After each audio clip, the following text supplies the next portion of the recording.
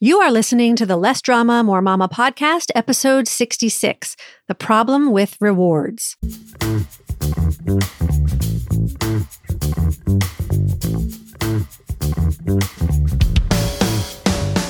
This is Less Drama, More Mama, the podcast for moms who want to feel calm, in control, and confident about how to handle anything life throws their way. If you're ready to go from feeling frazzled and disrespected to feeling calm and connected, this is the podcast for you. I'm your host, Pam Howard. Hello there, Mama. Welcome to another episode of the podcast. I'm delighted you're here. Today's topic is one that I've been wanting to talk about for a while. I'm going to be talking about rewards, sticker charts, candy, money, etc., which can be a very controversial topic. There are probably just as many articles and books that encourage parents and teachers to use rewards as there are ones that discourage it. I always recommend that you do your own research to decide what's best for you and your family. But after doing my research and experimenting with rewards, both in my family and at school, I've concluded that rewards, like punishments, do work to get kids to do what we want them to do in the short term. But in the long term, like punishments, they're not only ineffective, but they can actually be counterproductive. Rewards and punishments, in my opinion, are really just two sides of the same coin. And I talked about punishments in episode 35. Today, I'm going to tell you why I'm not a fan of giving rewards and offer some suggestions for what to do instead. I'm also going to give you some resources to check out if you want to dive into this deeper. So years ago, as a new mom, I tried using rewards and bribes as a way to manipulate and control my kids. I used toys and candy for potty training and sticker charts for good behavior. And as a result, I often felt quite guilty. The idea of, I'll give you something you want if you do what I want, didn't sit well with me. It left me questioning what I was actually teaching my daughters and whether I liked my reasons. I also remember thinking, what's going to happen when I take the stickers and the candy away? Will my kids revert back to their old behavior? Will they always come to expect a reward for doing the right thing? How am I going to keep this up every day? It seems like more work for me to be the one holding them accountable. What happens when they become disinterested in the reward? Will I need to keep upping the rewards as they get older? When I started doing a little research on the subject, I came across several books and articles that validated my feeling of uneasiness. Study after study showed that as extrinsic motivation goes up, intrinsic motivation goes down, and that the more people are rewarded for doing something, the more likely they are to eventually lose interest in doing it. I've talked about the different kinds of motivation on the podcast before. Intrinsic motivation is when you do something because you get a sense of satisfaction, enjoyment, or accomplishment from doing it. Whereas extrinsic motivation is when you do something because you want to earn a reward or avoid a punishment. And I talked about the three core needs that all humans share when it comes to developing intrinsic motivation: connection, control, and competence. When I used rewards as a way to control my kids' behavior, I failed to help them satisfy any of those needs. I set up a me versus them dynamic while sending the message that I didn't have confidence in them to meet my expectations without some kind of incentive. By offering rewards for certain behavior, I also let them know which behavior I considered most important, which opened up the potential for power struggles. One of the reasons people rely so much on rewards is that they carry an assumption that kids do well when they want to. They know how to do what we're asking them to do, and they just need an extra push to do it. Operating under that assumption, it makes sense to figure out the best incentive and offer it. But what if that assumption that kids do well when they want to is false? What if instead we adopted the philosophy that kids do well when they can, that they want to do well and meet our expectations, but they lack the skills necessary for doing so? Kids don't throw their toys across the room, hit their siblings, or refuse to eat their broccoli for no reason. There's always a thought and a feeling causing their actions, And in many cases, kids don't yet have the skills to make a different choice. When kids don't have the skills to succeed, no amount of money, candy, or stickers is going to help. Once we understand what the underlying issues are, we can approach them differently and problem solve more effectively. Before trying to change their behavior at all, I think it's important to ask yourself why you want them to behave a certain way or do the thing you want them to do in the first place. Remember, the reason we want anything is because of the way we think we'll feel. So let's just take this example of your child eating broccoli. Why do you want her to eat broccoli? You know it's healthy, it's packed with nutrients, and you want her to develop healthy habits. How do you think you'd feel if she ate it? Maybe you'd feel a sense of relief because you'd be thinking, I'm such a lucky mom to have a kid who eats broccoli. The truth is, whether or not your daughter eats broccoli, you can choose to think you're a lucky mom and feel relief. Your feelings are never caused by her behavior. They're caused by your thoughts about her behavior. So once you clean up your thinking and take full responsibility for your feelings, you can show up as a much more effective parent.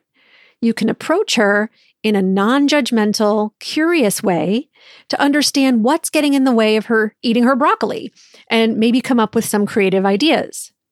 You'll probably offer it many times in many different ways, with ranch dressing, with butter and salt, with cheese. Maybe she can help you cook it.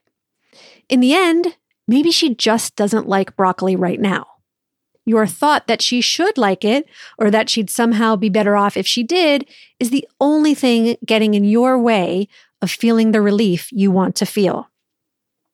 This is actually a good example to use because what do parents do to get their kids to eat vegetables? They reward them with dessert.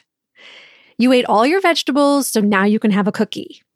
Do you know what that does? It tells kids that broccoli is bad and cookies are good, right? Because cookies are the reward. So kids don't learn to like broccoli. In fact, they learn to dislike it even more. Another downside to using rewards is that they can foster a what's in it for me attitude and lead to a sense of entitlement. I have a whole episode on entitlement, which I'll link to in the show notes. But basically, when kids are given rewards for things like chores, for example, they may begin to expect some kind of payment for helping out at all, and will do the bare minimum of work required in order to get paid. Another problem occurs when kids decide they don't need the money and refuse to do the work. What then? I have never paid my kids for chores, and they routinely make their own beds, set the table, load and unload the dishwasher, and clean their rooms without being asked, because they feel good when they contribute to the family and when their spaces are clean. I have paid them for things I would normally pay someone else to do, like wash my car, but they love doing that and would probably do it for free anyway.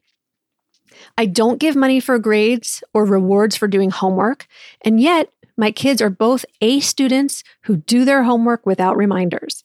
They're motivated from within because they love to learn and they enjoy the feeling of satisfaction they get from working hard. I want to recommend a book called Punished by Rewards by Alfie Kohn. In this book, Kohn goes into great detail and gives tons of examples about why rewards backfire. One of the examples he gives involves a program in which kids were offered pizza if they read a certain number of books. While the goal of the program was to encourage kids to read more books, and that number did increase, the quality of the books decreased. In other words, kids chose to read easy, short picture books so they could finish them faster and get the pizza sooner. So the focus was on the eating, not the reading. I highly recommend Kohn's book. He makes a very good argument against rewards that is backed by lots of evidence.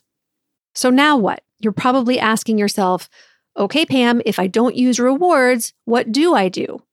And are you saying that I can never treat my kids to something special for a job well done?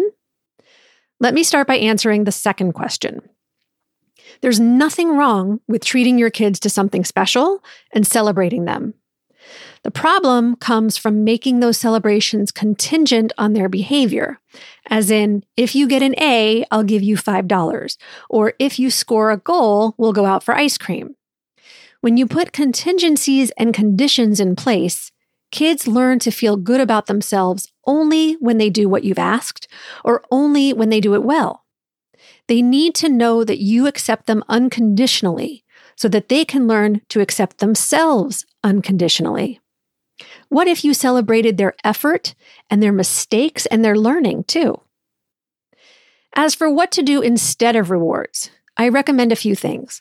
The first is a process of problem solving developed by Ross Greene, the author of the book Raising Human Beings. I'll link to it in the show notes too. Greene provides a step-by-step process for solving problems collaboratively and creatively with kids without resorting to carrots and sticks. When you involve your kids in the process of problem solving, they'll feel more connected to you, more in control, and more competent, all of which leads to increased intrinsic motivation. When kids feel better, they do better. The second thing I recommend is helping your kids set goals and reflect on their behavior. Let's say the ultimate goal for your son is to sit through a 20-minute meal without getting out of his chair. Start small and set a goal for 5 minutes. You can have a chart that shows his progress without tying it to a reward. The reward is being able to sit through a 20-minute meal. That is the reward. Yesterday, he was able to sit for 5 minutes. Today, he sat for 6. You can then ask questions like, how are you able to do that? What went well? What challenges did you face? What could you have done differently? Is there anything you need from me to help you do that? Have ongoing conversations with your kids about their behavior without making assumptions or judgments. It's all about their learning. This kind of parenting takes more effort, time, and patience than simply offering a reward or threatening a punishment. But it's so worth it. When you parent in this way, you and your kids will reap the kind of rewards no money can buy: connection, love, compassion, and understanding. Tune in next week when I'll be talking about the problem with praise. All right, I can't wait for you to hear that one. I'll talk to you soon. Bye-bye.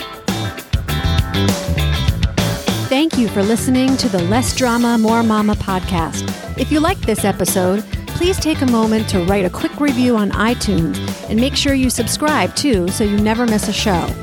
Got a question, comment, or idea for an upcoming episode? Email me at pam@lessdramamoremama.com.